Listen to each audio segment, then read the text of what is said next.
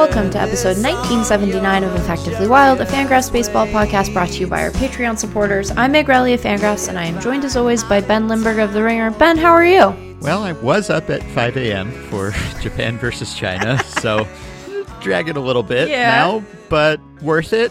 Boy, WBC's been fun so far, right? Oh, We've got man. Luis Castillo collision catch for Panama. You had a riveting Australian upset of Korea, which ended with a Tommy Edman caught stealing, and also featured a play in the seventh where a Korean runner celebrated himself off the bag after a double and was tagged out astutely. And then you had Shohei Ohtani's nice two-way game against China with a beautiful Lars Nootbaar catch. So it's been a nice one or so day demonstration of why everyone should be watching this tournament. It has been just, Ben, a real treat. It has just been a real treat. Mm-hmm. And as I watched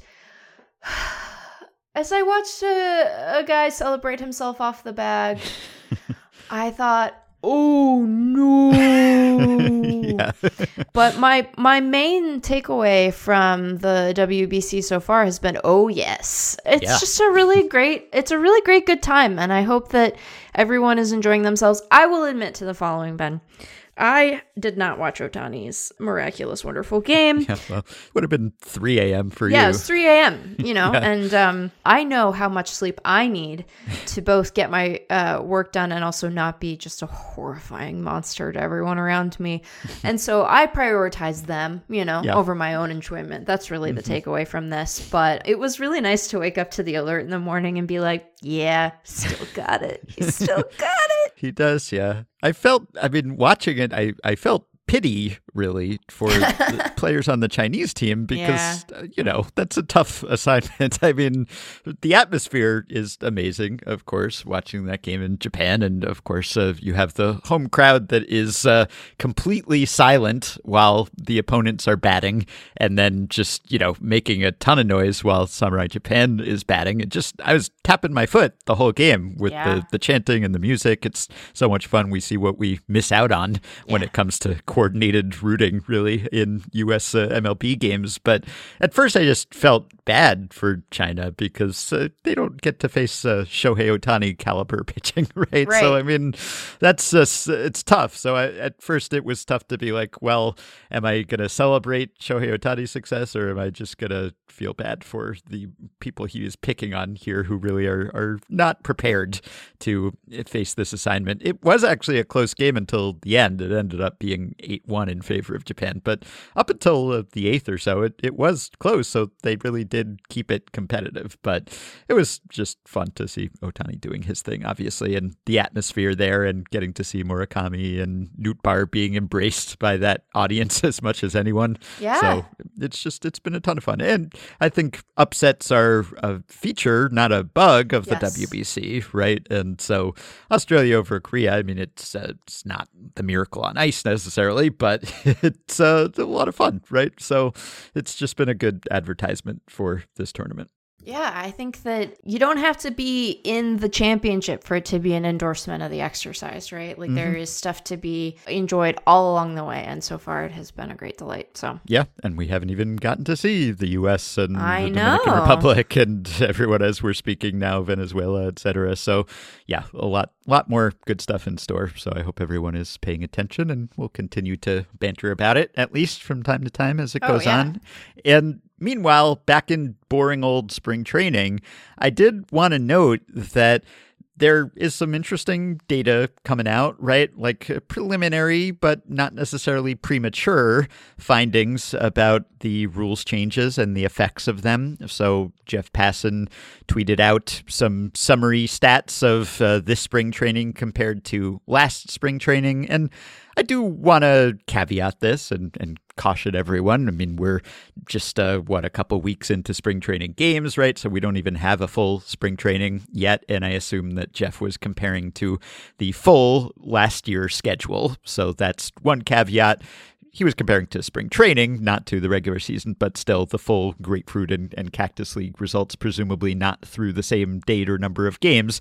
And there are also other differences, right? I mean, we have a WBC this year, so some players were preparing differently and are now absent. And last year was coming off of the lockout, too. So just inconsistent conditions. But still, pretty suggestive what we have seen thus far. So looking at the stats he published here, time of game, 3 hours, 1 minute last year, 2 hours and 36 minutes this year. That's down 25 minutes. Runs per game, pretty consistent, 10.6 last year, 11 this year. Stolen base attempts per game, 1.6 last year, 2.4 this year. And he didn't have this, but I believe also the success rate is up, right? So that's unusual because, usually you see more attempts. That means probably you're making some riskier attempts and you're going to get caught more often. But this year, those things are moving in conjunction where we're seeing more attempts and a lot of success, which is unusual. Also, strikeout rate down a little bit, 23.9% last year, 23.1% this year. And BABIP on ground balls is what he had here. 235 last year, 258 this year. And our former guest, Louis Paulus, he also wrote something about this in his newsletter, the Lose Letter. And he looked at the BABIP and he found that, again, thus far, it's at like 320 overall, which would be the highest on record in spring training, which goes back to like 2006 or so with easily available data. So that's notable too. And Louis actually looked at just through the same point in spring training. He found that it doesn't typically change all that much over the course of the spring training schedule. If anything, it tends to get higher toward the end of spring training. So again, we can't reach any conclusive takeaways from how these rules changes will work. And obviously, players are just getting used to them and they will continue to adjust and there will be back and forth. But I am a big believer in studying spring training to get some sense of what the regular season will look like, because often there is a correlation in a lot of metrics with that. So this is good news, I think. It seems like it's working as intended, perhaps even better than I expected to in some areas.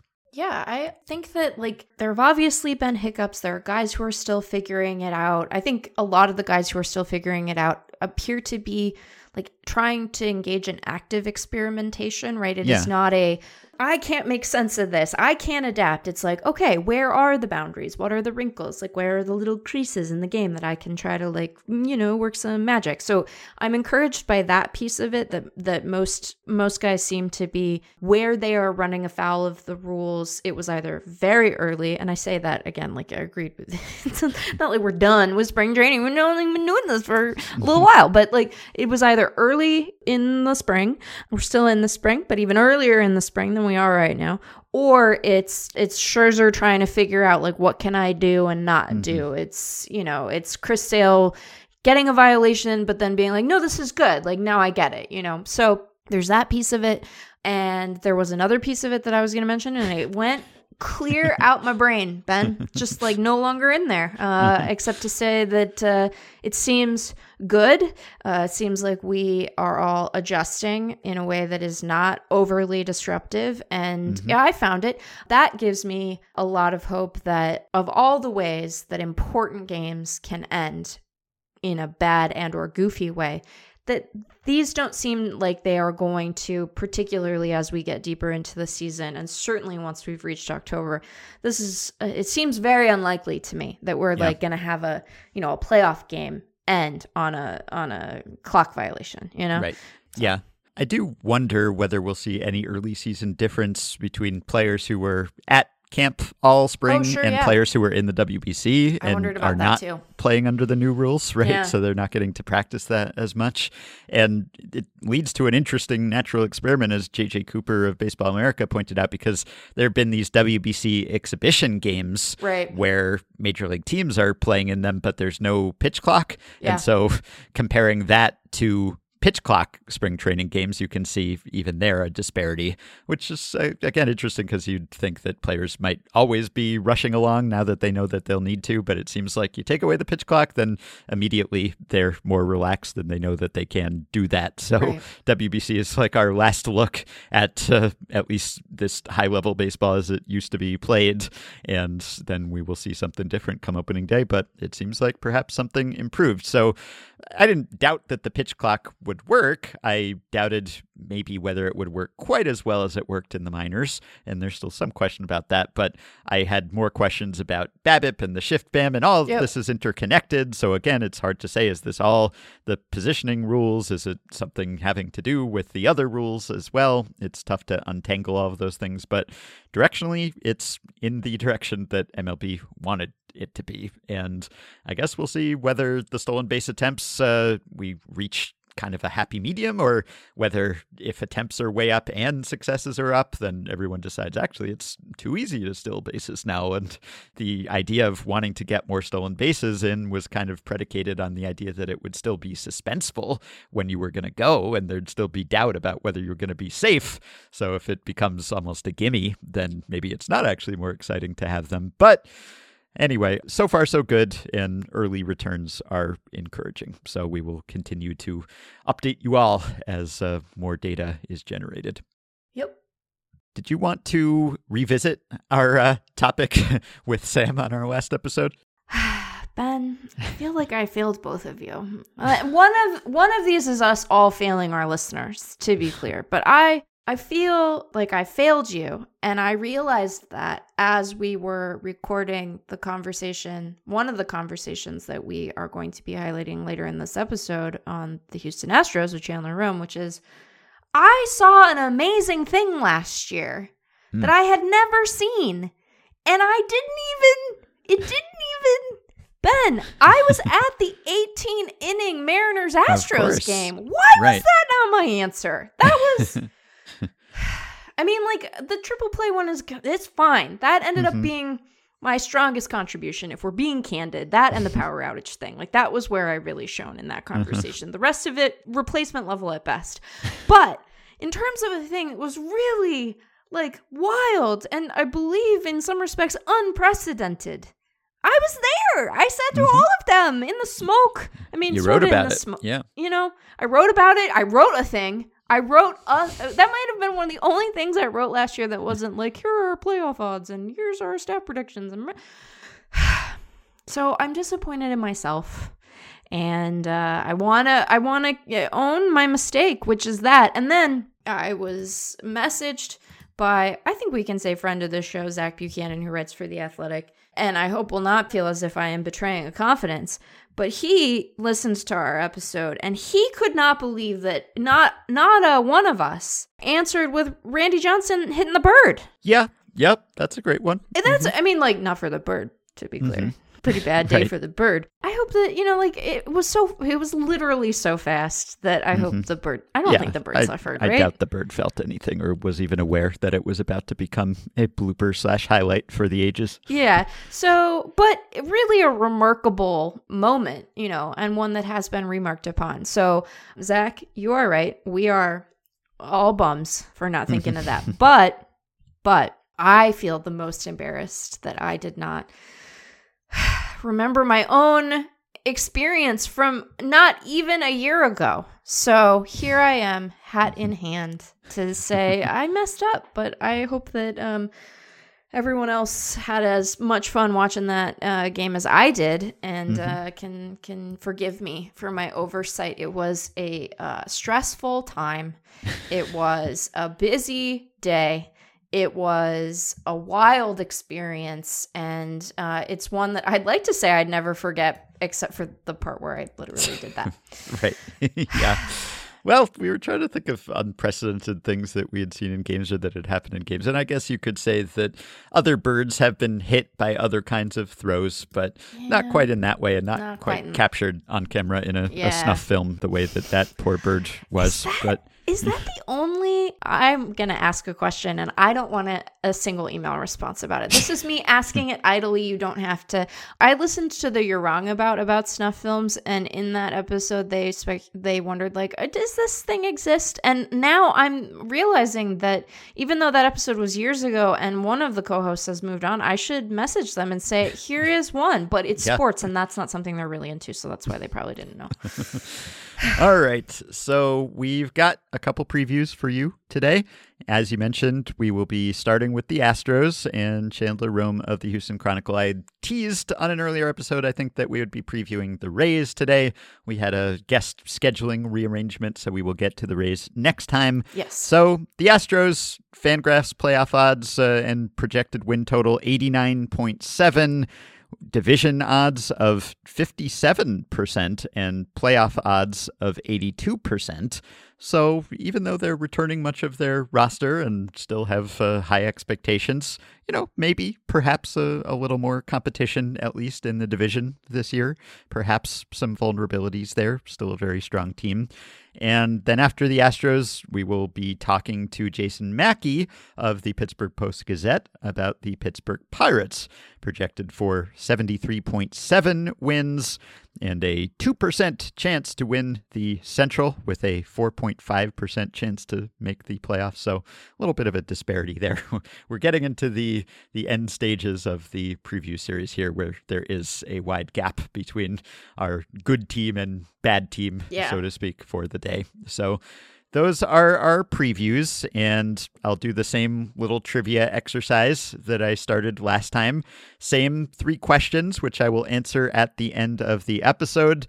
Tell me which team has the better head-to-head record all time, Astros or Pirates, in their head-to-head matchups, and then give me the all-time highest WAR-getting batter and pitcher who have played for the Astros and the Pirates at any point in their career. So anyone who has played for both of those teams at some point, highest WAR-getting batter and pitcher, and then the first pitcher and batter to play for both teams, to have checked off both of those boxes. And we will follow up with those answers at the end. And now we will take a quick break, and we'll be right back with Chandler to talk about the Astros.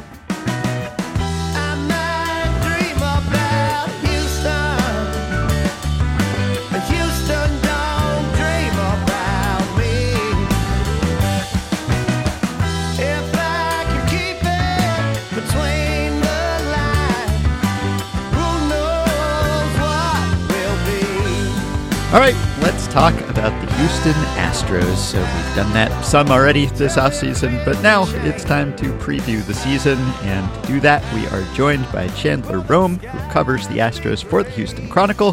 Hello, Chandler. Welcome back. Ben, Meg, how are you?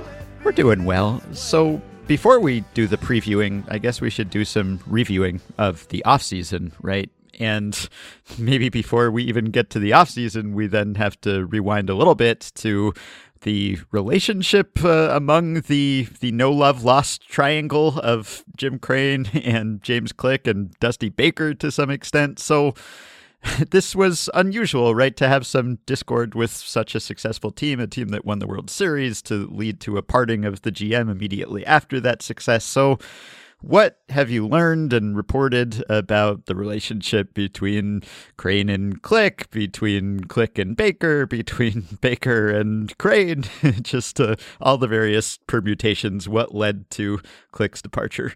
Yeah, it was odd. And it started simmering even before the reports. I started reporting about it in September, but there was even whispers in spring training that things were not well, that James Click was in the last year of his contract, and that in all likelihood he would not return. And I think it boils down to just philosophical and personality differences. Jim Crane is a very aggressive owner. He's one that does give resources, and he wants to win, but he is aggressive. I'll never forget, James Click went on a radio hit. He did a weekly radio hit on the Astros flagship station on their morning show. And he said something, and I believe it was late in September. They had definitely clinched the division. They had definitely clinched home field. but they were still the franchise record for wins in a season is 107, and they were still in pursuit of that. And James Click said something on the air, and he did. I don't think he meant it to mean anything more, but it just kind of shows where the relationship was. He described Jim Crane coming up to him and asking, "Well, when are we going to get to 107 wins? When are we going to tie the record? And when are we going to break the record?" And James Click was just kind of like, "I mean, we've secured home field through the playoffs. We've won the division, but that's just kind of how Jim Crane is wired. He's a very aggressive owner. He likes to win, maybe a little bit too much. And, I think he wanted a general manager that was in line with his aggression. And, James Click was very measured in how he went about his processes.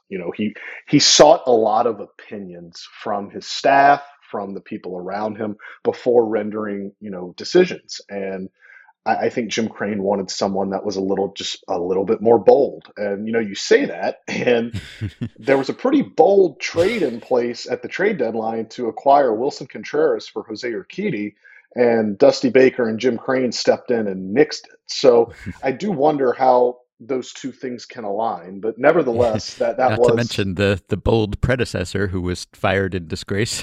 But yes, that too. We could talk for a while about this, but so it certainly Jim Crane got very involved in baseball ops toward the end. Jeff Bagwell became a very, very heavy sounding board for him. Reggie Jackson a little bit to a lesser extent, and it was an untenable situation, and it always seemed headed for divorce. And they just so happened to win the World Series, making the divorce a little bit harder. And, no one was surprised. I certainly wasn't surprised that James Click left the organization, but I think the way it was handled, Jim Crane sending James Click to the general managers meetings as a lame duck, them extending Dusty Baker and holding a press conference about it and not telling James Click while he was at the general managers meetings that Dusty Baker had been extended and they were going to hold a press conference. It rubbed a lot of people in the industry the wrong way. And it just was a kind of a fitting into a marriage that just never seemed like it got off on the right foot. And at least initially, there were reports that Dusty might not be back either, right? That there'd been some acrimony there. Obviously, he ended up re-upping. So what's the state of the Crane-Baker relationship, or what was the state of the Click-Baker relationship, if we know? I think personally, I think the two guys liked each other. I think, James Click obviously had an immense amount of respect for Dusty Baker and what he's done.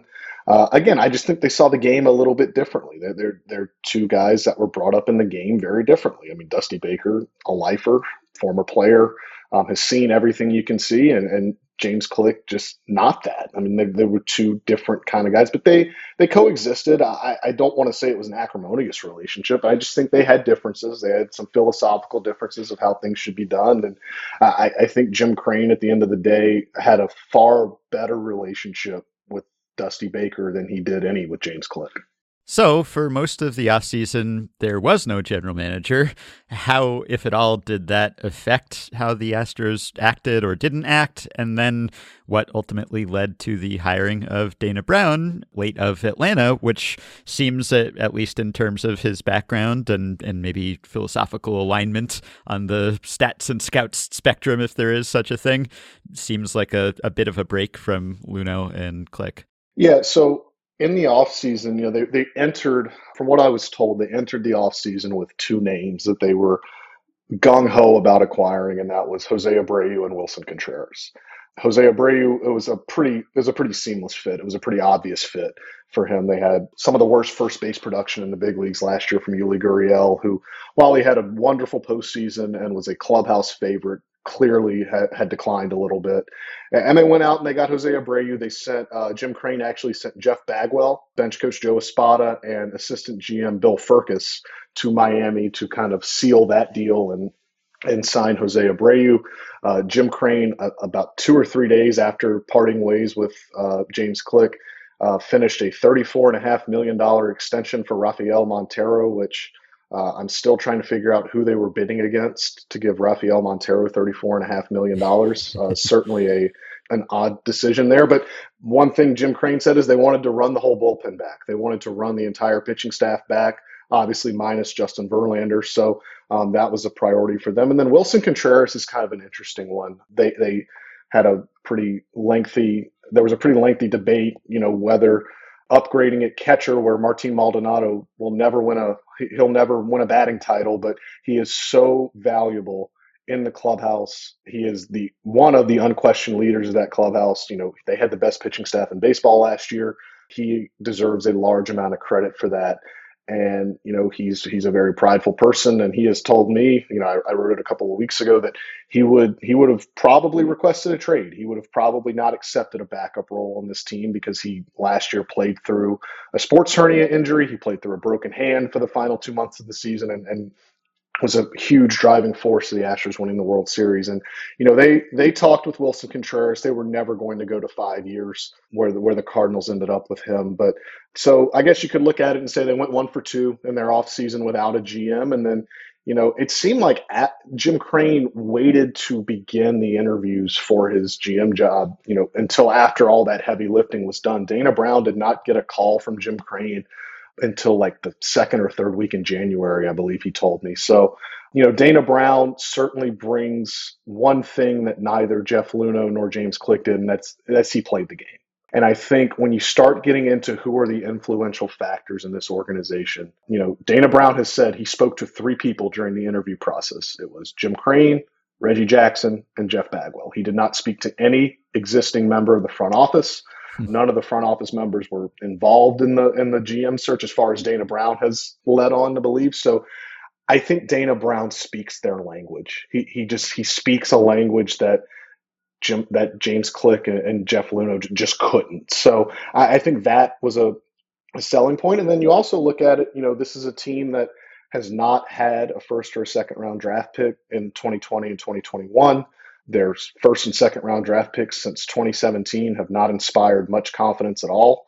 And this is an organization where there's going to be a lot of guys that are coming up for free agency here. They've got to replenish their farm system with higher end prospects because their high end prospect capital is almost non-existent. So Dana Brown, a veteran of the draft, a veteran of player evaluation, a veteran scout, they thought that he was probably the guy to replenish the farm system, to kind of get their draft in order, because he's made no bones about it. Dana Brown is going to be very, very involved in the Astros draft process and procedure, and we'll see how that changes, because with some of these guys coming up, Kyle Tucker, Framber Valdez, Alex Bregman coming up for their contracts coming up here soon, and Jim Crane's unwillingness to do the big, long deals that it may require to keep them, they're going to need to replenish that farm system with high-end talent.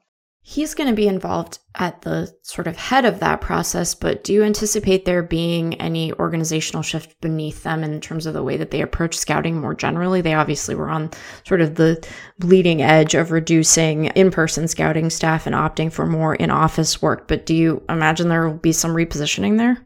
I do, and I do think, James Click deserves some credit here too. He added 6 amateur scouts in his final offseason as Astros general manager. So this thought, and I don't know if it's a thought that pervaded the industry, but it was certainly a thought that, Jeff Bagwell articulated at some point this winter, that, the Astros had gone too far into the analytics realm.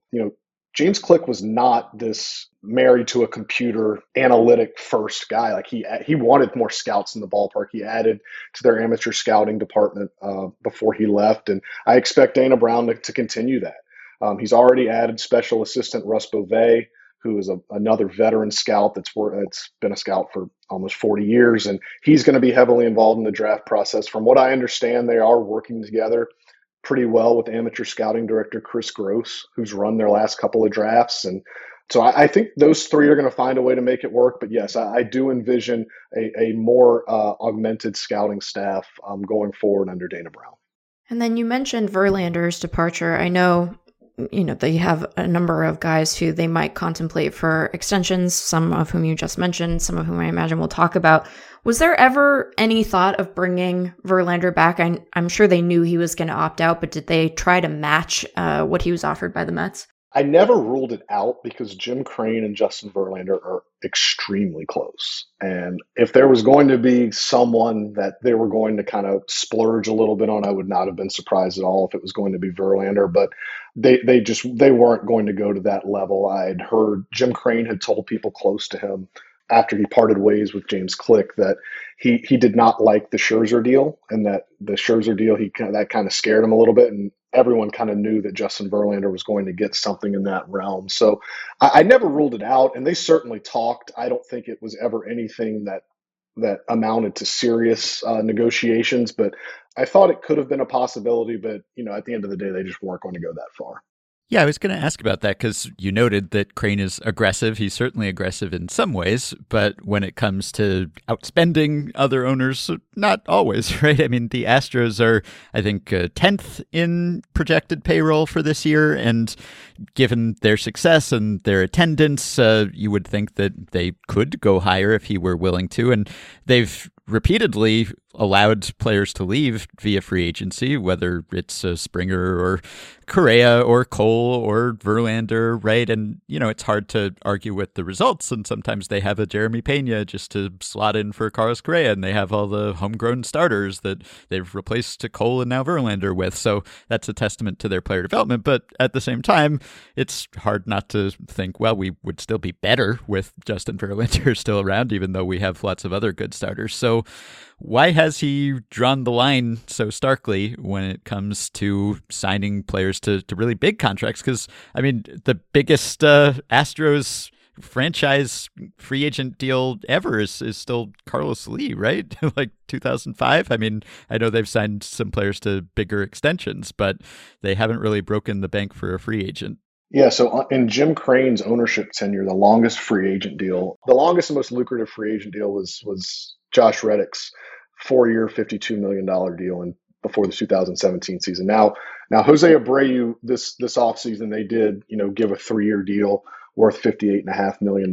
So there was something there, obviously, that rivaled the Reddick deal. But just in his ownership tenure, they have preferred to build their teams through trades, through draft and development, and they kind of address they kind of go into free agency and kind of address their margins there.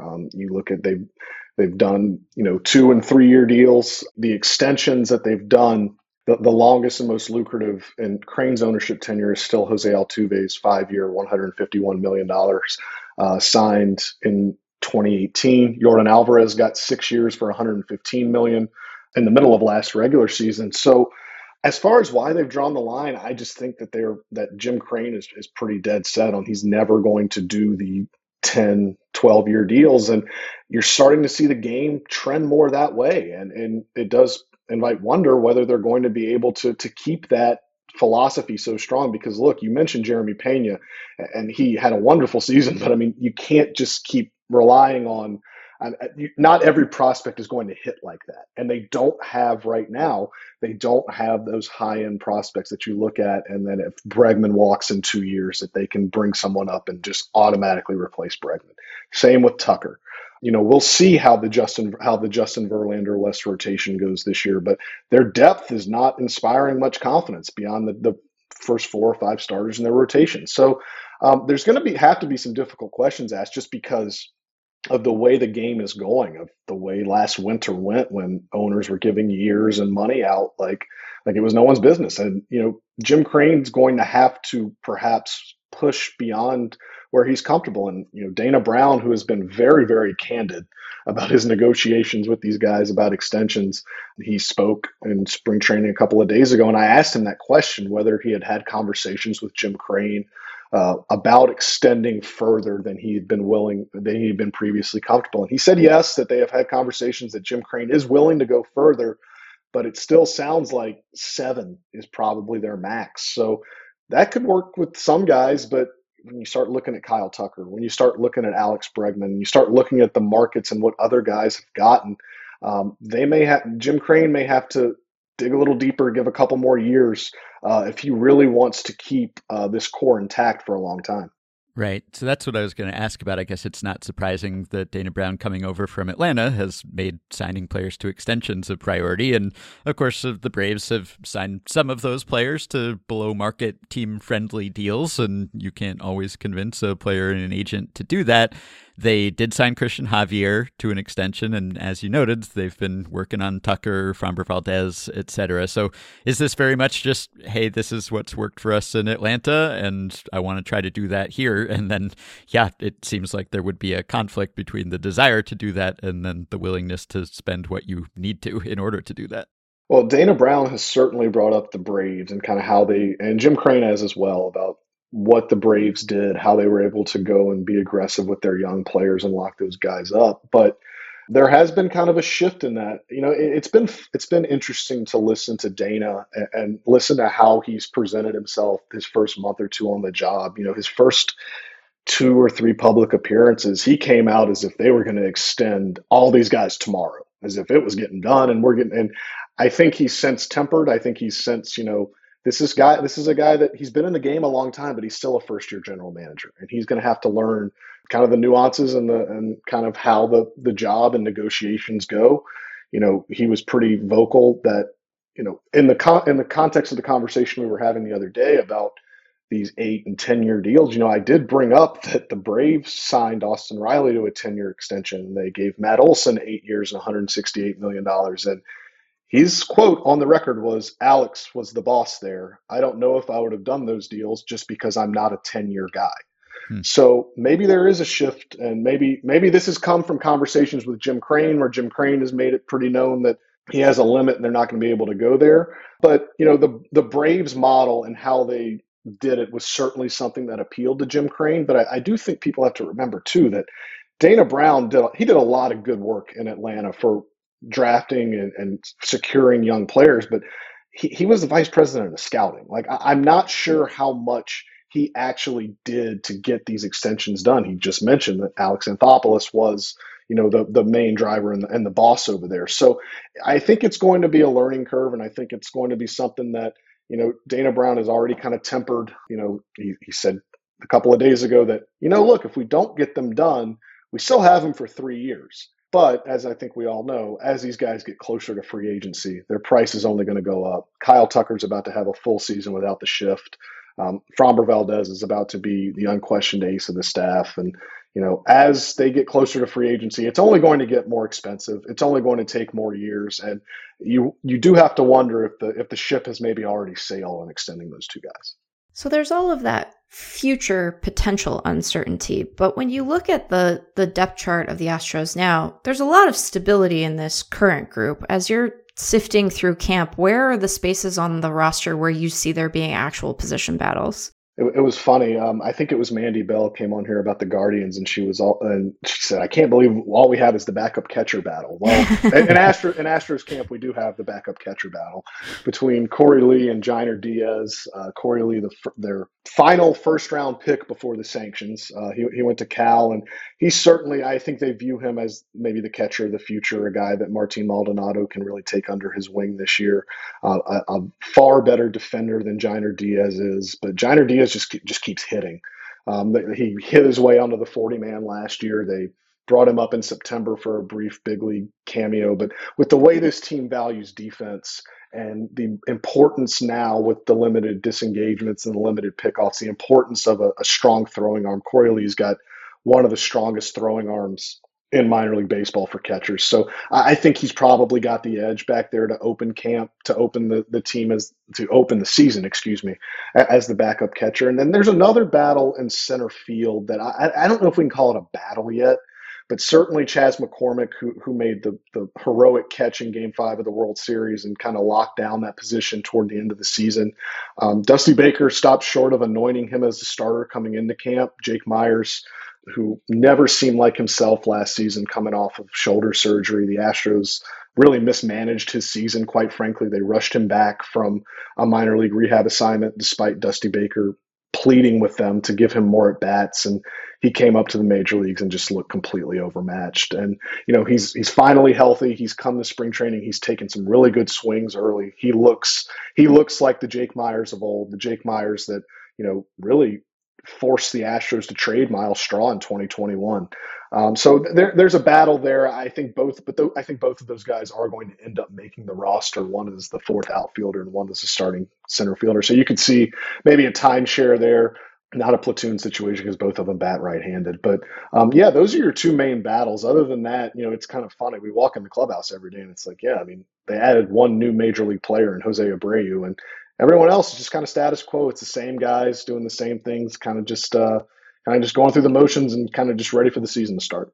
Maybe we can talk about a few guys who are coming off of or dealing with injuries. So speaking of shoulder surgeries, Michael Brantley, what's his outlook? And Lance McCullers, who's dealing with an elbow issue. And then I don't know if this is an ongoing issue, but Yordan Alvarez was having some hand soreness, which he's dealt with before. So is that an ongoing concern? I think all three are differing levels of ongoing concerns. Michael Brantley was progressing very well. They were very optimistic he was going to be able to get into Grapefruit League games here in a couple of days and on track for opening day. But he's been away from camp for the last 4 or 5 days with what the team's describing as a family matter. So he's tending to that, and that has kind of set him behind schedule to the point where Dana Brown acknowledged the other day that it may not be opening day. He may have to come back maybe later in that week, maybe the next week. So that family matter has set him back a little bit. Lance McCullers Jr. is still not playing catch. He told us on February 28th, I believe, that it would be 2 weeks before he picked up a baseball, and he has still not done that. Certainly opening day is out of the question for him, and certainly you start looking at it and April seems even more out of the question just because he's got to build up and everything like that. So he did say his UCL was intact. He's already had Tommy John surgery once.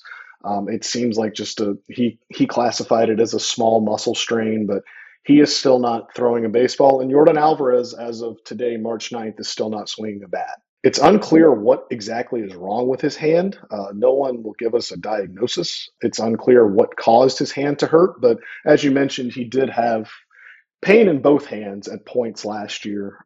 Dusty Baker was asked earlier in spring, is this something that could be fixed with a surgical procedure? And he replied that the doctors told Yordan Alvarez he doesn't need surgery, that no procedure would fix it. So it may just be a matter of pain tolerance. It may be just a matter of getting through it. And maybe this is just a slow ramp up. Maybe this is just they're being extra cautious with him. But I mean, it's March 9th and he hasn't swung a bat. And you guys know, like once he starts swinging a bat, he's not going to get into Grapefruit League games the next day. He's going to have to do the prolonged progression of swinging a bat. And I think they'd be okay if he doesn't get a ton of Grapefruit League at bats, but the longer he goes without actually doing anything, you do have to wonder if opening day could be in peril.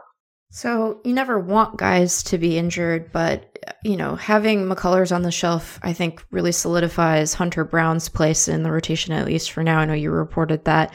What should Astros fans expect from him? Because if you just look at his line from last year, like, well, they've done it again. And he is a top 100 prospect, but I think we aren't insulting Hunter Brown to suggest that he might not maintain an ERA below 1. So what is the 2023 version of Hunter Brown going to look like?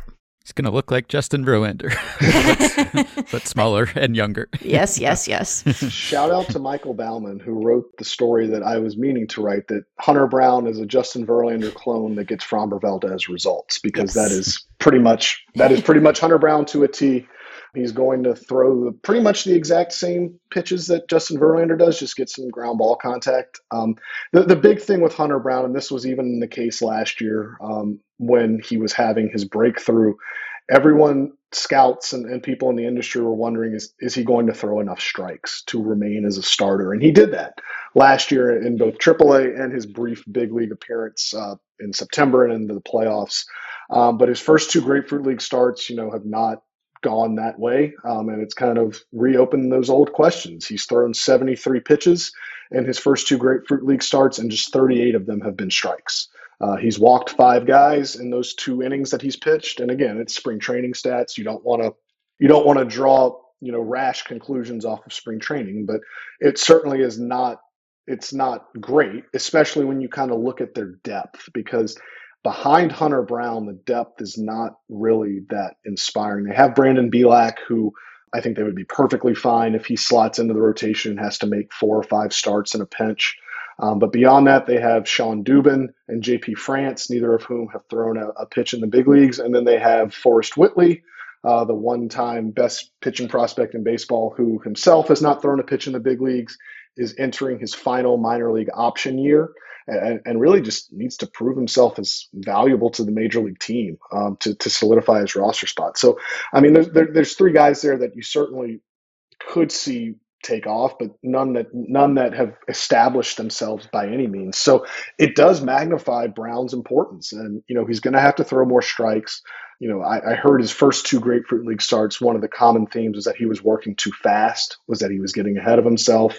Martin Maldonado, who caught both of the starts, kind of said that Hunter was speeding himself up a little bit. He acknowledged after the first start that the pitch clock gave him some problems. Now, this was a guy that pitched in AAA for most of last year, where the pitch clock was in place. But he said that coming up in September to the big leagues and then to the playoffs, where both of those instances were without a pitch clock, he kind of forgot what it was like. And so this is an adjustment for him too. So he's got to throw more strikes. He's got to be around the strike zone. His misses have to be more competitive.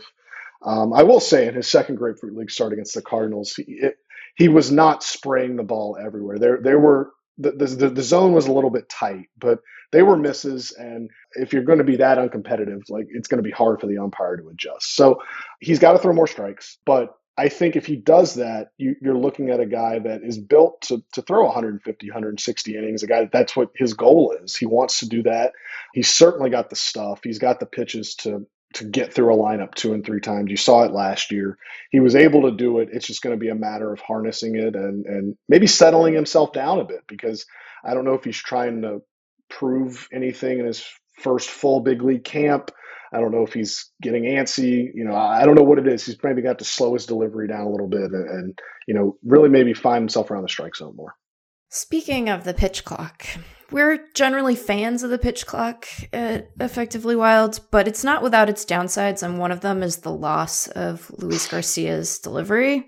I think we will all mourn it. How has he adjusted to the new environment now that he can't rock the baby?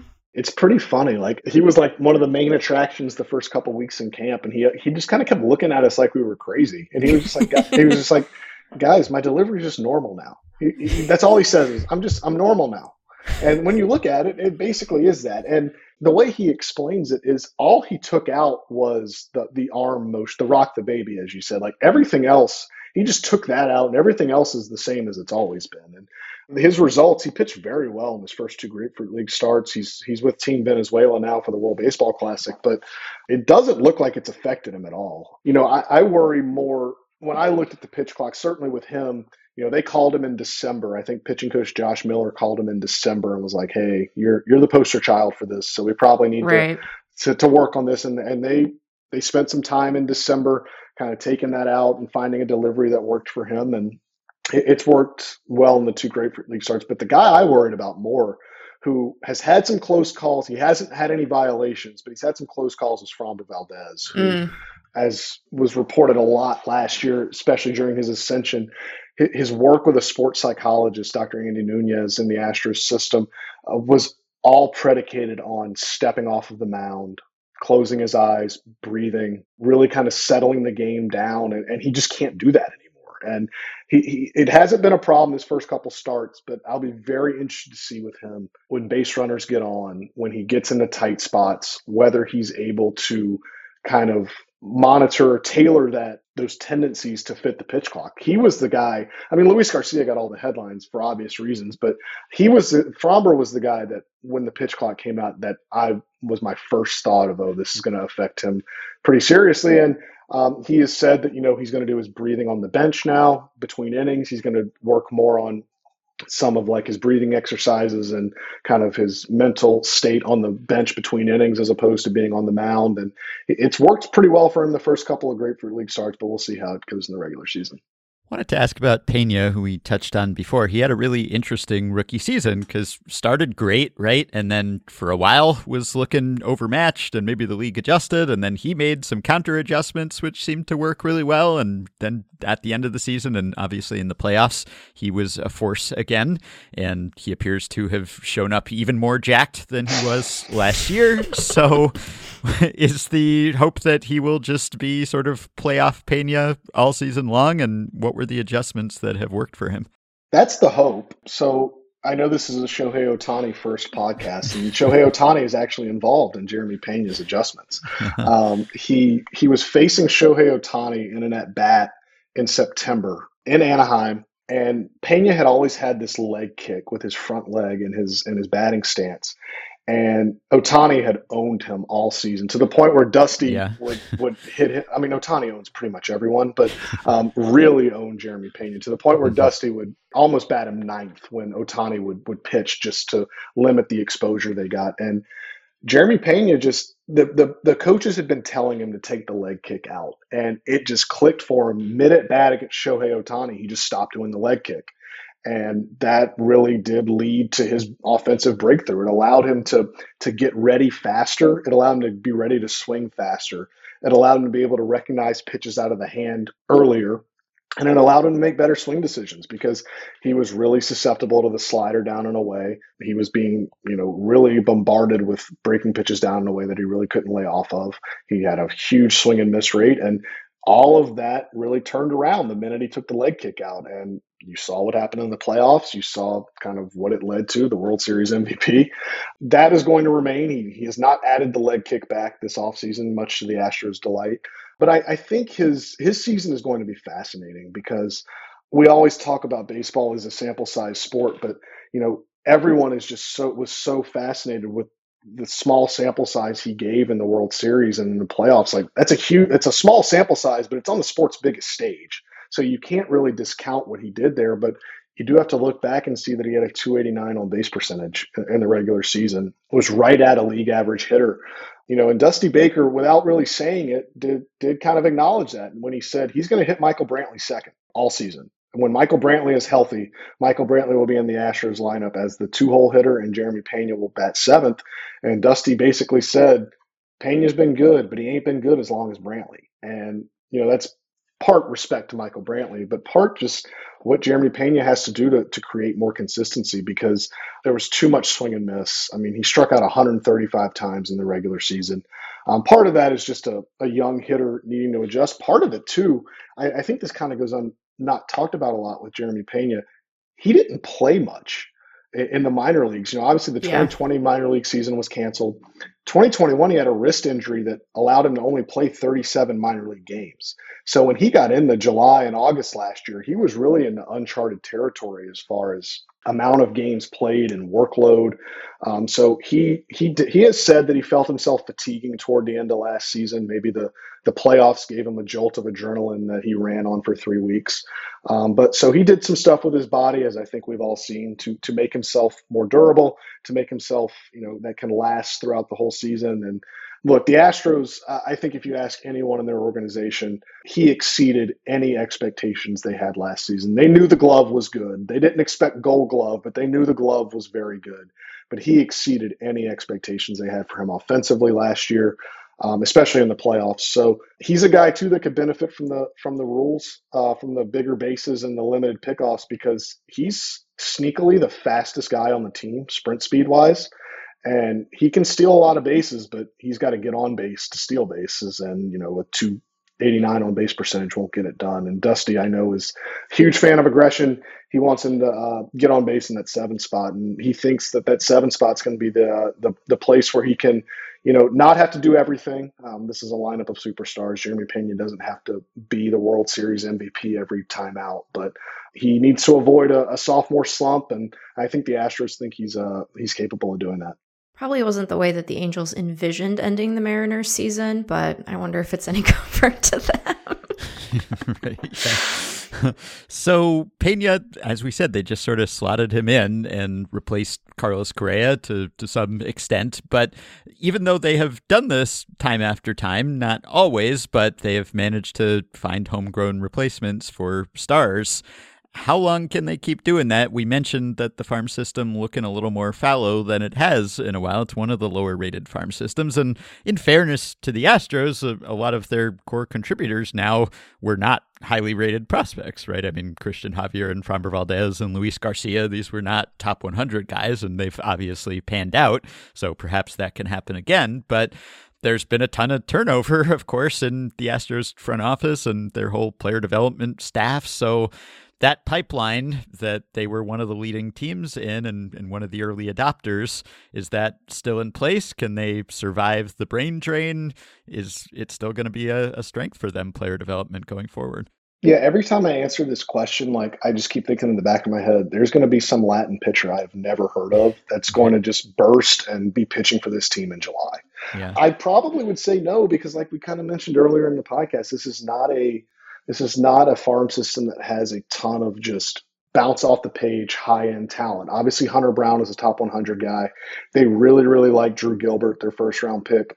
From last year from Tennessee. Jacob Melton, their second round pick, has played well in a couple of big league Grapefruit League game appearances. And they view both of those guys as kind of outfield cornerstones, as guys that could be fast risers. You know, Dana Brown even went on MLB Network and said that he challenged Drew Gilbert to come win the center field job this year.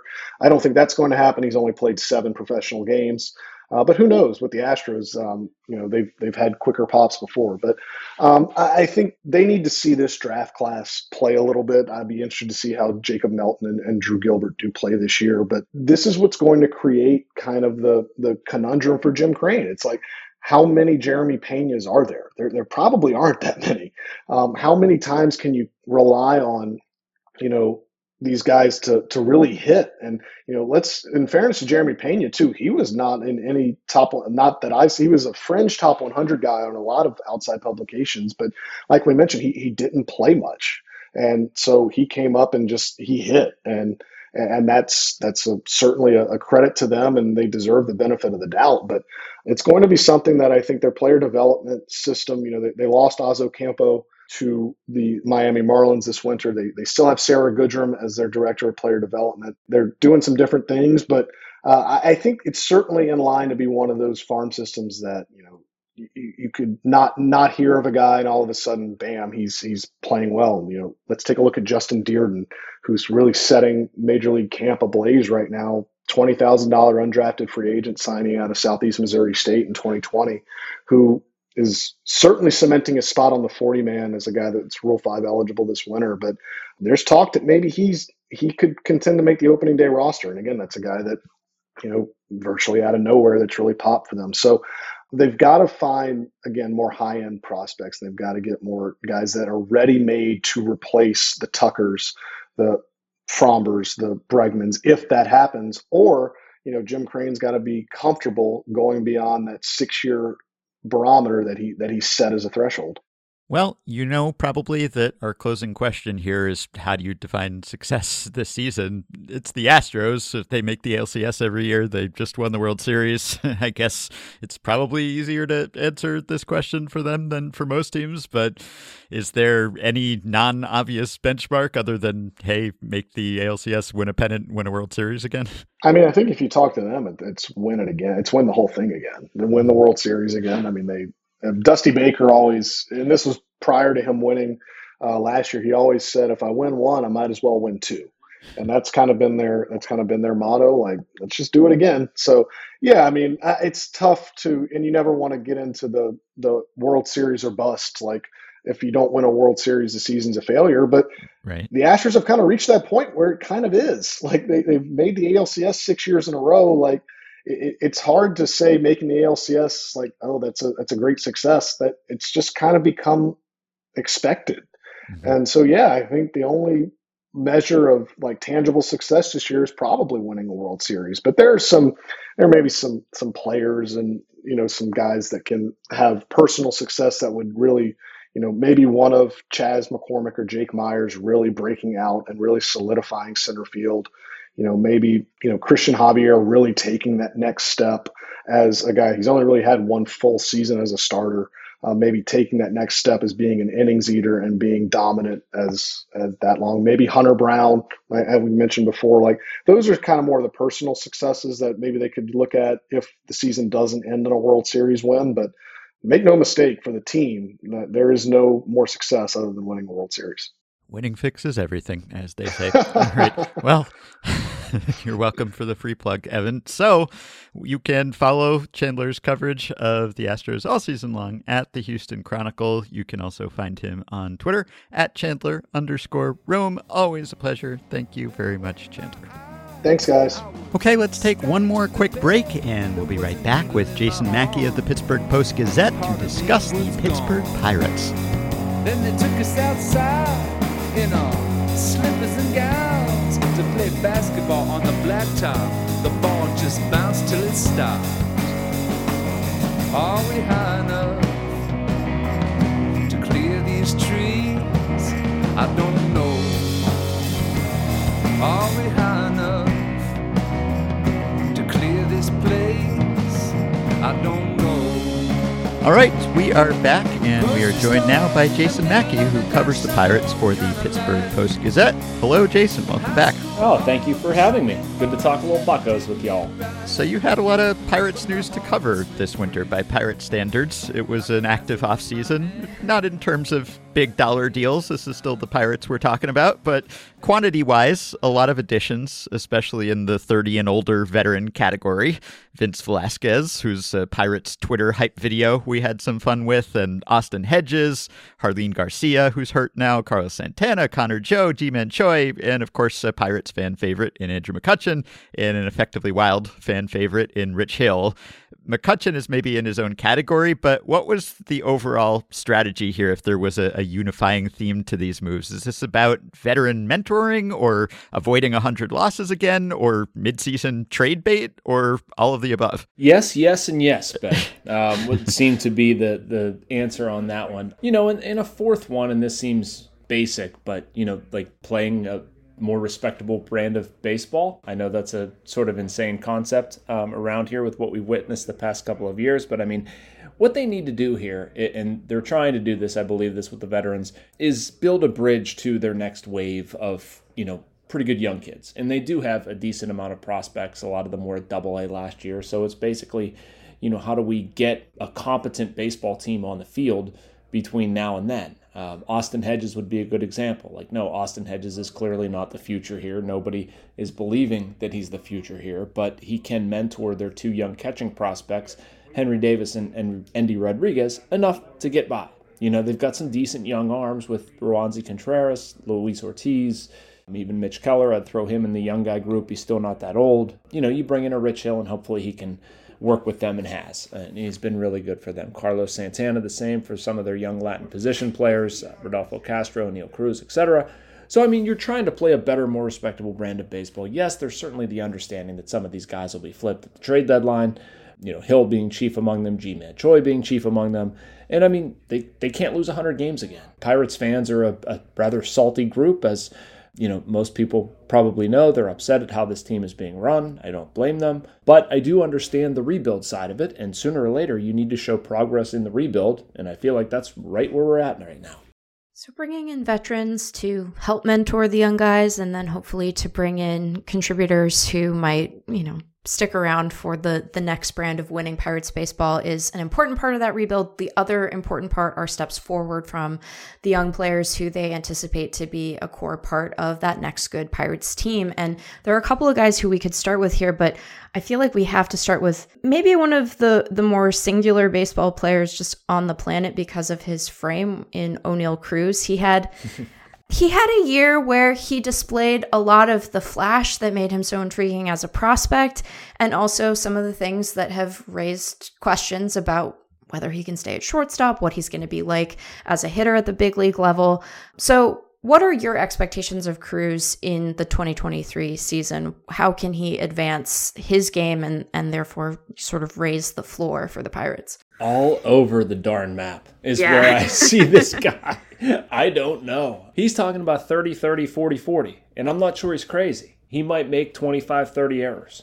And that might be on the conservative side. Like, it's just, defensively, he has work to do. He has all the raw tools in the world. Like, the dude stealing bases is so fun to watch. Him throwing the ball is so fun to watch. How hard and far he hits the ball is so fun to watch. But, you know, he struggled left on left last year. He struggled with breaking stuff specifically. He struggled with swing decisions and sort of staying in the zone with you know, where he's attacking pitches. So I expect a lot of variation, I guess might be one way I'd put it. And, you know, there's just going to be all kinds of stuff from him. And I think it's good. I think he needs that. I think he needs a season where, you know, he's able to make some mistakes. Like, I do think he's going to be a bona fide star in this league. I really do. But I think it's going to take some time getting there. He's in a good organization for that, and that, you know, he's not making a mistake that's going to cost anybody the pennant, clearly. But, you know, as the beat writer for this team, covering them, and, you're looking for stories and things that get fans excited and interested or whatever. I mean, O'Neal Cruz is Exhibit A. And he's such a freak and a fun topic around this team. And, you kind of just don't know what you're going to get with him. It's going to be a little bit of everything. Well, and I would imagine that a big kind of looming question for him and for the organization is what position he's going to be playing long term. What is your sense of their commitment to keeping him at shortstop? And if he doesn't play there, where do you anticipate him going? Yeah, I think long term they'd probably like him to wind up in the outfield. Yeah. Whether that happens, I don't know. I think what this year is going to be about for him, I mean, they have a weird outfield situation. And not to go off on a tangent, but I mean, right now, like Reynolds is probably going to stay. Sawinski is somebody they expect to take a couple steps forward. They go out and bring in Andrew McCutchen, Connor Joe, and they've got like 72 people on the fringe of their 40-man roster, and they have to figure out if anybody's any good. So I say that to say they don't really need to move O'Neal Cruz to the outfield right now. I think what this year is going to be about for him, he wants to play shortstop. He thinks he can play shortstop. The way I'm sort of putting things together and reading the tea leaves, it's, okay, O'Neal, go out there. You're going to get 150 games at shortstop. Show us you can play shortstop. Now, if he can't field consistently, then I think they're going to readdress it after the season. And I look at him physically. I look at what he's done so far. I mean, he may be a major league shortstop. I mean, this guy can be an absolutely ridiculous major league outfielder if he wants to do it. Right now, he doesn't want to do it, and I feel like that might look a little bit different after 150 games of struggle if that's what happens. But I think I do long-term see him probably moving to the outfield. So while we're on the left side of the infield, for now at least, let's talk about the other guy over there whose glove you do not need to worry about. That's Ke'Bryan Hayes. But the bat is another matter and still something of a question. I know he played through some injuries last year, even though he stayed on the field more than he did in 2021, and the offense was roughly the same as it had been the previous season, significantly below average. So that promise that we saw in 2020, still waiting to see more of that. Will we? I don't think we're going to see the 2020 version of Ke'Bryan Hayes, and I don't think we need to. I don't think anybody here is expecting it, but I mean, a sub 700 OPS isn't going to do it. And they know that. He knows that. It's been weird watching the trajectory of his career because he does come up 24 games. I mean, he is absolutely unstoppable. Looks that way all through the 2021 spring training, hitting with power, hitting to all fields, this, that, and the other, injures his wrist, second game of the season, and really hasn't been the same player. He was banged up with a few things last year, as you said, Ben, and I give him a lot of credit. He spent a lot of time this offseason sort of looking in the mirror at how he was doing things, maybe overdoing things at times. He added some weight. His frame looks a lot better, but it's more about, how do I do this smarter? How do I not injure myself? Like, I think he gets it. He's been banged up far too much, needs to be on the field, and, I mean, he needs to hit. As much as we're talking about this season for O'Neal Cruz being about proving that he can field, should be about Ke'Bryan Hayes proving that he can hit. So far, so good. I've liked what I've seen in spring. A big mechanism with him is how well he hits the fastball. I know it's an overly simple concept, but if he's not hitting it, generally he's struggling at the plate. He's been pretty timed up this year. Has taken a few swings that have been like, wow, okay, inside heat, 96, 97. He's getting around on it and driving it pool side. I've liked what I've seen there. He's a really good kid. He works his tail off. I can say a whole bunch of nice things about him personally, but yeah, I mean, he for what his contract is in Pittsburgh, which I realize it doesn't mean that much elsewhere, but like he's looked to produce offensively. They need him in the heart of the order, and he just hasn't been good enough offensively the past couple of years. So you mentioned Bryan Reynolds a minute ago, and when you started your spring training preview about a month ago, you let it off with, as you said, the elephant in the room, Bryan Reynolds, which is not an insult about Ryan Reynolds and his elephantine appearance or anything. It's just about how important that story is. So what does it say about the organization, first of all, that he wants a trade, and how do you think this resolves? Will there be an extension? Will they pay him? And if not, does a trade make sense, and when might one happen? Yeah, this has been so weird, Ben. Since the Reynolds trade request came out in December, I did not expect to be getting that phone call that day. So that comes out. And I mean, it's not because Reynolds is upset with Pittsburgh and anything like that. I mean, he explained this on the first day that he talked and basically said he saw his value one way. The Pirates see his value another. I think the communication process through all of this has been not good, borderline abysmal, where Reynolds feels like their 6-year, $80 million offer is like take it or leave it, and they're not thinking that way. Meanwhile, Reynolds is asking for 8 and 134. Like it's, they're very far apart. But at the same time, then you have Bob Nutting. I talked to him, Pirates owner, a little bit ago at Pirate City about like they value Reynolds, they respect him, they feel like there's middle ground, blah, blah, blah. Well, if there's middle ground, get it done. If there's middle ground, get it done. If you say you want to sign Bryan Reynolds, sign Bryan Reynolds. Like I genuinely believe he wants to be here, but they haven't gotten. Now, I am, I sort of look at this and knowing both sides, like it got pretty testy. The organization was not thrilled about the leaked trade request. The Reynolds side was not thrilled about how the organization has basically failed to pay him, which I understand. Reynolds is not asking for a king's ransom. I do think that they can come together and get something done, and it wouldn't shock me if it happened. I think the time to get it done would probably be like in the next couple of weeks. I think if it goes much longer, you're probably looking at, they're just going to relax until the trade deadline and see if there are offers. If you pin me down and make me say one way or the other, though, Ben, I do think they'll inevitably get something done. I think Reynolds will take less than the original ask, and I do think he wants to be here. So if they secure him, then, you have Cruz, you have Reynolds, you have Hayes. And one place that I'd maybe like to look is at the catching position. You mentioned that like Austin Hedges is not their solution for the future. We do respect a catcher who can frame, but hopefully you get something a bit better out of a catcher's bat than Hedges offers. But their situation beyond that is interesting to me. They have a number of non-roster invitees on the veteran side. Their only other catcher, I believe, who's on the 40-man at this moment is Endy Rodriguez, and then they also have Henry Davis. What do you see that sort of balance being both this year and in the future? Is there a chance that we see Endy this year? Do you imagine that we see Davis at some point? How are they thinking about that position going forward? Yeah, I think this is a really interesting thing and probably like bigger than the Pirates a little bit in how teams handle their rosters. And this is what the Pirates are going for. Like, I think best case scenario, they would have Henry Davis win the starting job, and then they take Endy Rodriguez and bounce him around.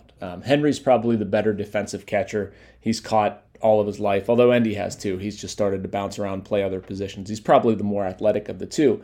To touch an earlier point, Meg, you'll see people in Pittsburgh will see both of them this season. I fully expect them to make their MLB debuts. But like how this works beyond Hedges, I think, again, what the Pirates would be sort of going for, how they hope this ends, Henry Davis becomes their number one, and Endy is sort of the backup but kind of bounces. Maybe like a Dalton Varsho situation where he catches 2 days a week, plays a little second base, plays a little first base, a little outfield, whatever. And I mean, it has sort of caused me to think differently about roster construction and maximizing spots. And, I think they are as well, like where you used to have this traditional Chris Stewart type backup catcher that like would catch bullpens. He'd be good with pitchers. He'd be a solid receiver. He could do this, that, and the other. But you really, it's kind of a dead zone when it comes to offense. And, with these two guys, and especially with Endy, I mean, he's really come on late and made his way up prospect boards and all that stuff. I mean, you would hope that continues and he adds offense. And when we're talking about a premium offensive player who's also a backup catcher, and just, could teams do that more? I don't know, but I think that's sort of the thinking here in Pittsburgh. So let's talk about the McCutchen reacquisition. How did this reunion come together? What were the main motivations on both sides? And are the Pirates approaching this just sort of as a sentimental farewell tour? Or are they thinking, and is McCutchen thinking, that he can be a really good player again? Yeah, this is a funky one. So this is how it came together. The Pirates were, honestly, I don't think they wanted to bring McCutchen here and like screw him over with playing time and opportunity. And I don't think they, I don't think they thought that what he could get elsewhere would make sense for him to come back here. So they kind of didn't even flirt with it. Ben Cherington said they sort of like monitored his free agency or whatever, and probably just thought that, well, he's going to have other options that are better than us, and we can't really offer that much, blah, blah, blah. Anyway, so this drags on until after New Year's, and I think a day or two after New Year's, McCutchen obviously still hasn't signed anything and sent Bob Nutting a text and said he wanted to come back. And that sort of fired off a chain of conversations where Nutting goes to Cherington and basically says, like, is there a fit here? Can we make this work? And Cherington thinks about it, talks to McCutchen. It's like, yes, we can make this work. And, I think part of it is the Pirates certainly wanting to be respectful to, like, their most popular player since Barry Bonds, I would argue. And, wanting to do the right thing, which is to bring McCutchen back. Like, I've covered this team since 2019. And I don't know if I've seen a more positive storyline or something that just like universally makes people smile than Andrew McCutchen. There's been a lot that has made people mad, but they needed something that actually made people happy and reminded them of like being fans. So anyway, what they're looking at with Kutch, and it's not just a reunion tour. Like they legit think he can play. I don't necessarily disagree with them. Like he's not going to be Kutch of 2012 through 15 or anything like that. It doesn't need to be. He's probably going to play 110, 120 games, somewhere in that range if all goes according to plan. And, half of those in the outfield, half of those as DH. And he's been really good, a lot like Hill or Hedges or Carlos Santana or whatever. Like he's just been really good with younger guys and has been pretty open about saying, like, look, there are challenges in Pittsburgh. We know it, but I was a part of a group that got through it. I was a part of a group that won. Despite everybody on the outside telling us what we can't do, why can't this group do it? Like I see it in this group. Whether he's right or not, I don't know. But I mean, if you're a young guy trying to put this thing together and trying to do what that 13, 14, 15 group did, I'm going to listen to Andrew McCutchen. And I think they have. So I think he's been really good for the team. Results-wise, they're obviously going to want him to produce because, again, I do think they think he can play baseball. So can talk a little bit about the young pitching now. I mean, we on Effectively Wild could talk about Rich Hill for a really long time, but I feel like I could too, by the way. Boy, has he been tremendous. Oh. Yeah, but I think our listeners have a good sense of him. Maybe we can start at the top of that rotation with Mitch Keller. My understanding is that he started throwing a sinker a good deal more last year, fewer four-seamers. And you're right that he is, he's not an ace by the traditional definition, but he had a respectable year, certainly a step forward compared to his 2021. So what are their expectations for him? And is there further tinkering in the mix for him to try to unlock something new? Yeah, so Mitch throws 6 pitches now. I don't know if that'll stick for the regular season, but he's been experimenting a little bit. He's one of the billions around baseball, it seems like, that has split apart his slider. He's now throwing a sweeper and more of a cutter variation, which I get. So he started throwing the sinker last year, and this is a really interesting story for us locally. But, basically was just out of options, was getting whacked around. First 7 starts or something like that last year, was down, frustrated. They moved him to the bullpen. And of all people, Dewey Robinson, who was a pitching, consultant, guru, whatever in Tampa, has done a lot with the Rays.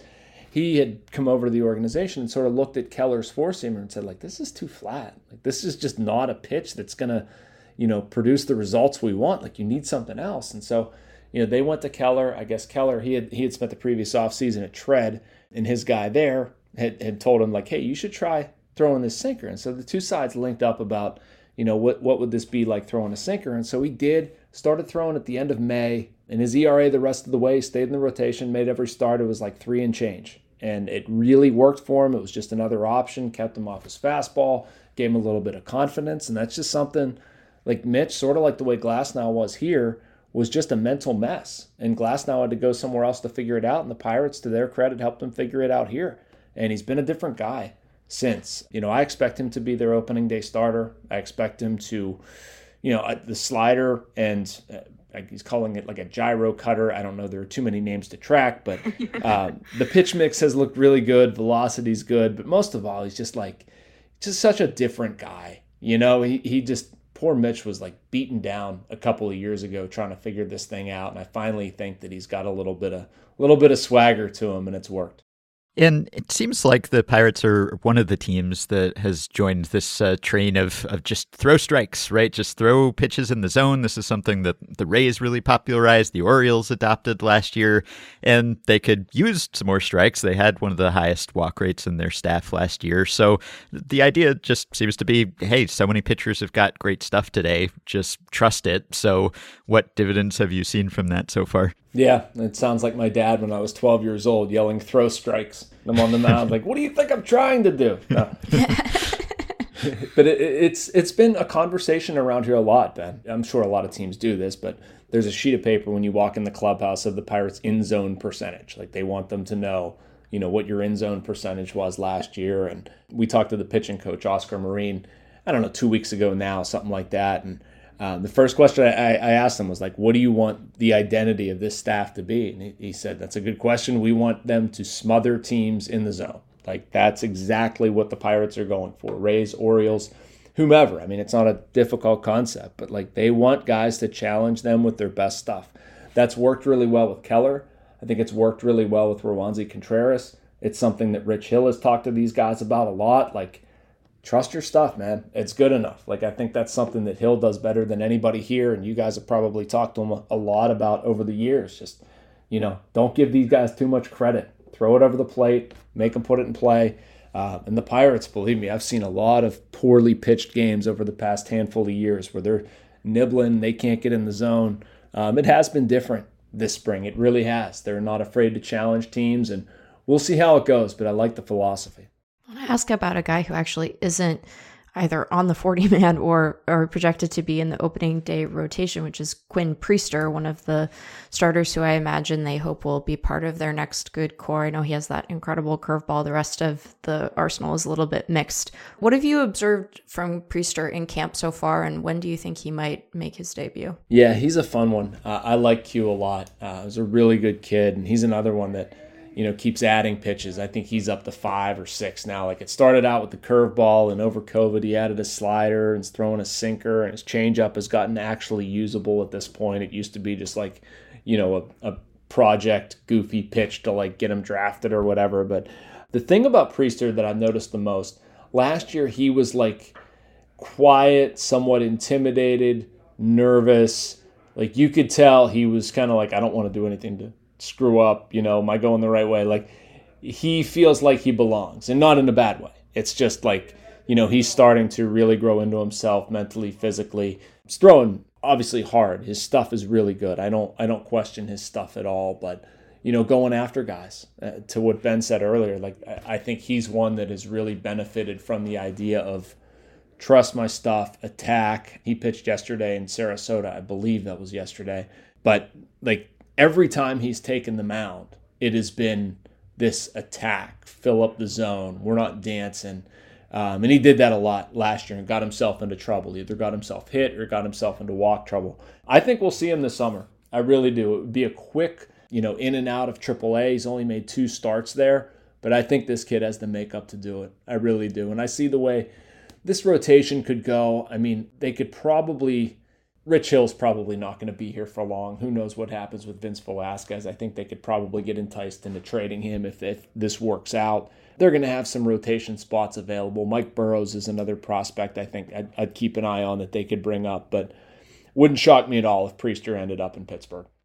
And you've written a fair amount about the player development overhaul since the Huntington Searage days. So now that the Cherington and John Baker regime has been in place for a while, what have you seen about the Pirates' approach to player development? How do you think they stack up to some of the other leading teams in that realm across the league? Yeah, so I think there are a few sort of like pillars or precepts or things that I would use to describe their player development situation. One is not being as rigid as the former group. And I think that regime, how do I say this nicely, complicated the development of Austin Meadows and Tyler Glasnow much more than they needed to. You're looking at a guy that, throws 98 with a hammer curve, and you're having him throw sinkers. Like, I don't understand it. You're pulling Austin Meadows up and down. Like, just let him play. They're young players. Like, let them get the experience. And, what they tried to do is just this like cookie cutter philosophy and treating a lot of guys the same and thinking, this is what we're going to do and you're going to adhere to what we're going to do, as opposed to, this is the type of player you are. We're going to let you be that type of player. And so Baker and company has been really good with that. They're extremely player oriented, if that's the way you put it. That's kind of the way they phrase it, and I'm good with it. They've been able to really go out and get some talent. I give them a lot of credit for it quickly. I think fans in Pittsburgh who were upset, and I understand why, like they want all that talent immediately to coalesce in the major league level, and it's just like that's not realistic. But I look at the minor league system where they were at the start of this thing versus where they are now, And they've done a good job of having talent, double A up to triple A. Some guys at high A going to double A. Rookie ball, now we're seeing them in low A. Like these different pockets of guys that should come up and influence things. And, it's been a lot better for sure. The ultimate results are obviously going to be when they get up to the majors. But I like the individualized stuff that they've done. Yeah, so I wanted to ask you about where the farm system stands. I think various sites and outlets, BP and Baseball America, I think have the Pirates 11th now, their farm system rankings. Kiley McDaniel at 9th, Keith Law at 6th. So there's a bit of a range. Obviously, they're in the top half, but the Pirates can't just have a good system. They have to have a great system. They really have to hit on guys, what with the miserliness of ownership, right? They need these prospects to pan out and produce. So is it too soon to project whether they will get the success rate that they want? Not just depth, but also superstar blue chip types? Yeah, I mean, to me, they're in the right zip code. Can they stand to improve more? Absolutely. I feel like that stuff kind of changes relatively quickly. You hit on the right number of kids, but I mean, to me, they're in the acceptable range that they're going to have enough players to come up and impact the major league club. I completely agree with you. Like, it's not optional to go any lower than they are, given, their spending habits and the financial landscape that they deal with. But yeah, I mean, it's enough. You'd like more. I don't think it's a problem. I think they've had some guys that have, probably not realized their potential, but I don't think they're bad players. And I guess to talk in specific names, so it doesn't sound like I'm talking in circles, like Nick Gonzalez is a number 1 pick in 2020 who hasn't been able to stay healthy. When he's been healthy, he's been good. He goes up to AAA, and, at one point he was their top prospect. Goes up to AAA this year and actually produces. I think that could change the system's ranking in a hurry. Liover Peguero is another kid who's been drastically different over the past year and has also dealt with a lot of injuries. Like, he should be performing better than he is. Tamar Johnson, their number 1 overall prospect, period, has only played like 20-some games. So I look at that and think, well, there's 3 of their top 6 guys that could get off to really strong starts, and then it's going to change the whole complexion of their system. Like, that's easily going to drag them into like 6 or 7 range. And if that, I'm good with it, and they're going to have another high draft pick. High as in 1-1. I should say that. Can't get much higher, but no, they've added talent. And to me, it's plenty to where this is developable. Able to be developed. Let's go with that. To be a competent major league team.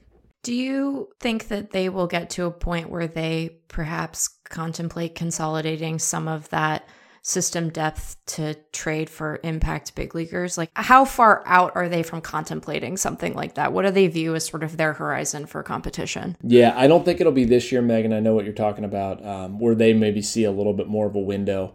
I think next year, most optimistically, they might consider it. Just I would say once you have too many people for the positions that you have and they're just not there yet.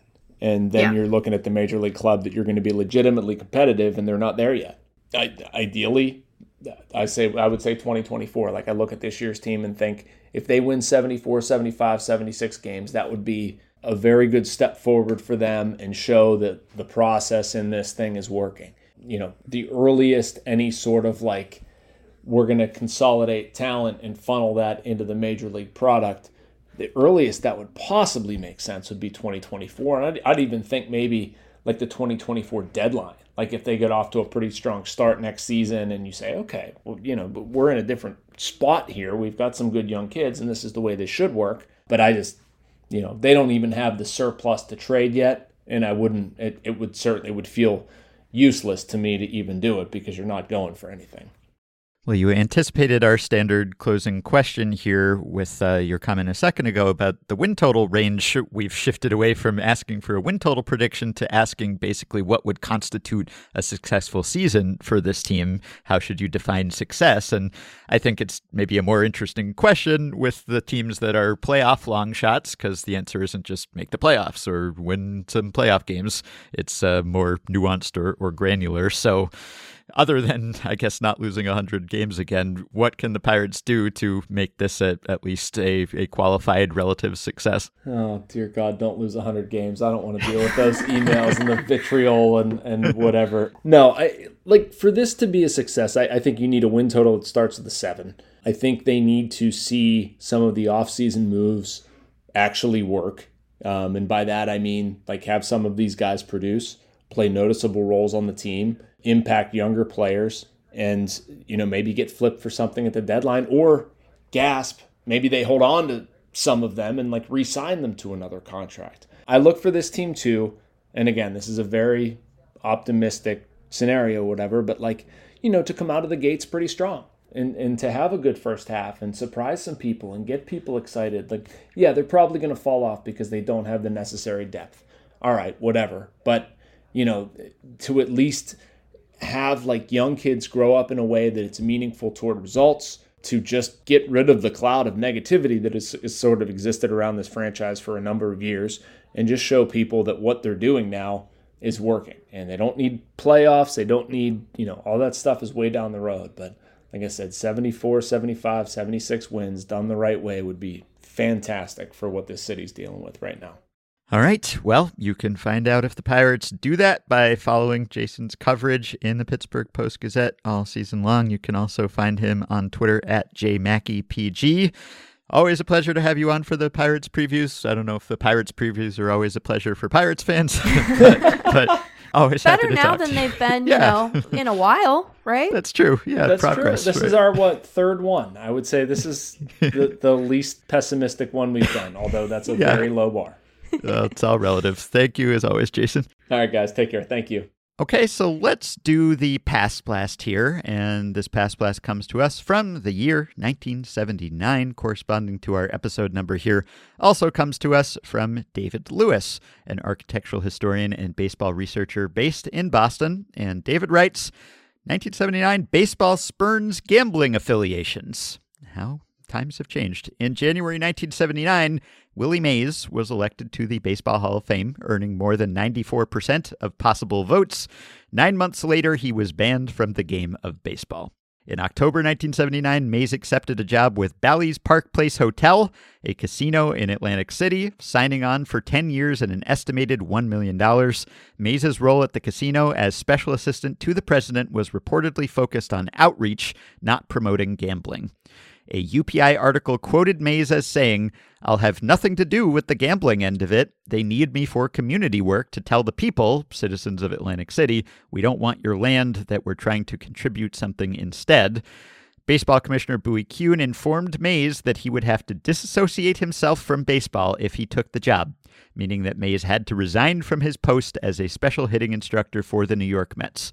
Mays was upset with the ruling, saying, "Baseball has been very good to me and I've been very good to baseball. I just hope I don't have to stay out all my life. Just going out on the field sometimes means a great deal to me. Some people retire and don't miss the game, but I do." Mays ultimately decided that taking the job was in the best interest of himself and his family and cut his ties with the game of baseball. Several years later, in 1983, Mickey Mantle met the same fate when he accepted a job with Atlantic City's Claridge Casino Hotel. Both legends were ultimately reinstated by Commissioner Peter Ueberroth in 1985. And David notes that this might be a slightly better known story than some past blasts, but in an age in which professional sports in general have begun to welcome sportsbooks with open arms, it is nice to remember a world in which merely associating with a casino was frowned upon and led to being banned from the sport. So, yeah, sometimes you hear people say that it's hypocritical of MLB to ban players from even betting, and I don't think it is exactly. I think they still have to draw that line, right, in the interests of the integrity of the game. But yeah, it's discordant when you have the league at the same time promoting everything, and that is the real difference here, where in 1979 or even in the early 80s, you had absolute all-time legends of the game and great figures who you would want associated and around the ballpark, like Willie Mays, and you ban them for baseball just because they're promoting a casino and not even really directly involved in gambling. I mean, that's how things have changed, because obviously now it's open season on that. Yeah, I would be fine with players and anyone else affiliated with a team continuing to not be able to bet, and Major League Baseball having far less to do with betting. And then, if a guy wants to be I don't want to say greeter because that sounds, but like, I think that these are importantly different behaviors and associations than like a player or a person affiliated with an org in an active way, even if it is sort of a tertiary role, having, doing the bets like that. We can't open that door. I think that door has to remain closed, even if they're betting for their team to win. Still gotta draw that line. But the rest of it, I don't. It's fine. Yeah, I mean, I'm fine with players getting their cut when the league is obviously getting its cut. Yeah, I don't know that it's great for society as a whole that that anyone's getting that cut. Maybe, and we've seen that countries, European countries, other countries that were ahead of the U.S. when it came to legalizing gambling, they have begun to just reap the consequences, right? And have begun to ban certain types of advertising, right? Like just today, I saw that Belgium had banned gambling advertisement as of this July. You won't be able to advertise gambling in TV, radio, movie theaters, magazines, newspapers, and in public spaces, and also online advertising too. And then as of 2025, there will be a ban on advertising in stadiums. And then in January 2028, you will no longer have gambling companies able to sponsor professional sports teams, right? So, and the government that endorsed this ban argued that there had been a lot of research, as there has, showing that advertising encourages gambling addiction and gambling debt and all of these things. So you're seeing that in these other countries that were ahead of us on the timeline starting to pull back and say, uh-oh, and we can't have celebrities and sports figures endorsing these things. And so you might project and say, well, the same number of years down the line, those measures will be introduced in the U.S. too, but I don't know that I have that much confidence that that's the case and that anyone will ever turn off this spigot, right? And obviously, like, there would be consequences for the media and sports media too, right? If all of those advertising dollars went away too. So there could be not so great consequences, but there are also not so great consequences of just being bombarded by this messaging all the time, at least for people who are susceptible to it. Yeah, we've talked before about, like, I'm hesitant to be like overly paternalistic with this stuff. I do think that there's a lot we don't understand about how the technology interface exacerbates sort of underlying issues folks might have around restraint with this stuff. Mostly, like, I could just stand to be less relentlessly advertised to in general. Mm-hmm. Like, this advertising certainly stands out to me as particularly annoying because I just don't care. I don't care. So it grates in a special kind of way. But like, what if we were just advertised to less, like everywhere? Like effectively wild. At all, like, what if that was just not, and, or at least it should take longer, like the speed of the algo is so disconcerting, man. Because you Google something and then it's instantly on your Instagram and you're like, let me pretend I've at least stumbled upon this organically. Like, you're ripping away the artifice in a way that I find really obnoxious. Right. Lie to me a little bit. Wait, you're advertising. You're already doing that. Rat. All right, let me give everyone the trivia answers to the questions I posed in the intro. So the all-time head-to-head record, the Astros and the Pirates. The Pirates have the upper hand in that one, 366 and 343 all-time against the Astros. That is courtesy of the website StatMuse. And then I will also give you, courtesy of frequent StatBlast consultant Ryan Nelson, the player answers here. So the highest WAR batters, this is career WAR batters who have ever played for these two teams, Astros and Pirates. Number one, Kenny Lofton, the well-known Astro and Pirate Kenny Lofton, who played, I think, a total of 104 games for those two franchises, not really associated with either of them. I guess Kenny Lofton might be known as the one who got away from the Astros, the fact that they traded him, but their tenures with those teams not particularly notable. So Kenny Lofton, and then Moises Alou, Phil Garner, Tony Pena, Ken Ogerfell. And then the pitchers, we have Jerry Royce is number one, Danny Darwin, Doug Drabek, Eric Bedard, and Wandy Rodriguez. And then as for the first players ever to play for both franchises, there were actually two former Pirates on the inaugural Astros / Colt 45's expansion team, catcher Hal Smith and outfielder Roman Mejias. They were both picked in the expansion draft, and then the first pitcher to play for both was Jack LeMahieu, who was traded from the Red Sox to the Astros in September '65 and pitched 3 games for the Astros before leaving the following offseason. He had played with the Pirates in '62. So there are your trivia answers for today.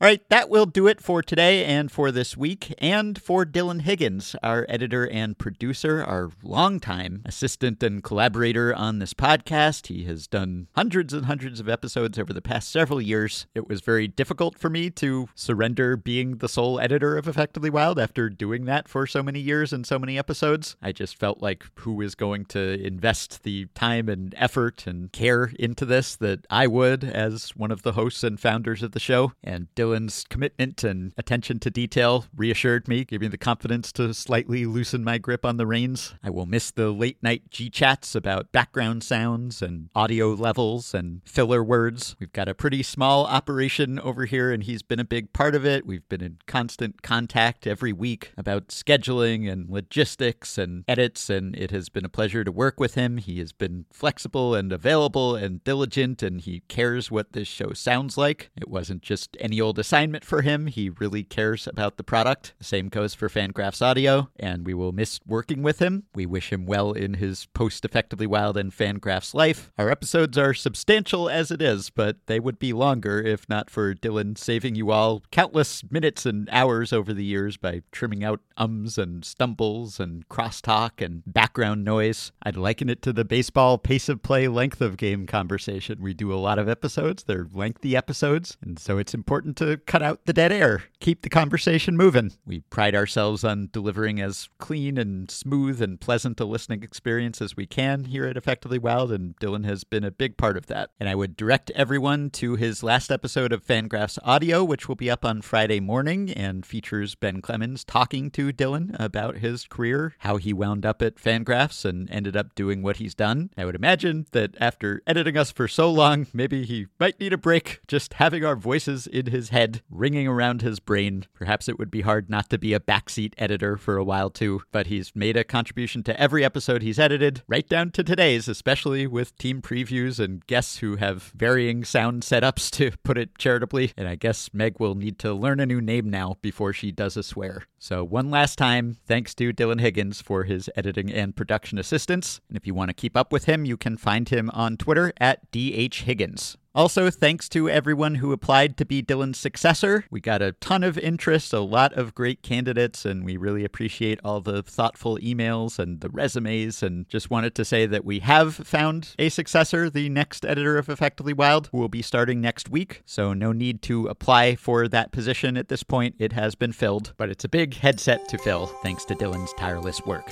The team preview pods will continue next week with the Rays and the Tigers, followed by the Mets and the Athletics. For now, you can support Effectively Wild on Patreon by going to patreon.com/effectivelywild. The following 5 listeners have already signed up and pledged some monthly or yearly amount to help keep the podcast going, help us stay ad-free, and get themselves access to some perks. Jonathan Stevens, Max Twine, Patrick Green, Mark Rohan, and Arthur. Thanks to all of you. Patreon perks include access to the Effectively Wild Discord group for patrons only. Just roll up and we will lower the velvet rope and let you in. You also get access to monthly bonus episodes and discounts on ad-free Fangraphs memberships and merch and other great goodies. Patreon.com/effectivelywild. If you are a Patreon supporter, you can message us through the Patreon site. If not, you can email us at podcast@fangraphs.com. You can also join our Facebook group at facebook.com/group/effectivelywild. You can rate, review, and subscribe to Effectively Wild on iTunes and Spotify and other podcast platforms. You can follow Effectively Wild on Twitter at EWPod, and you can find the Effectively Wild subreddit at r/effectivelywild. We hope you have a wonderful weekend, and we will be back to talk to you next week.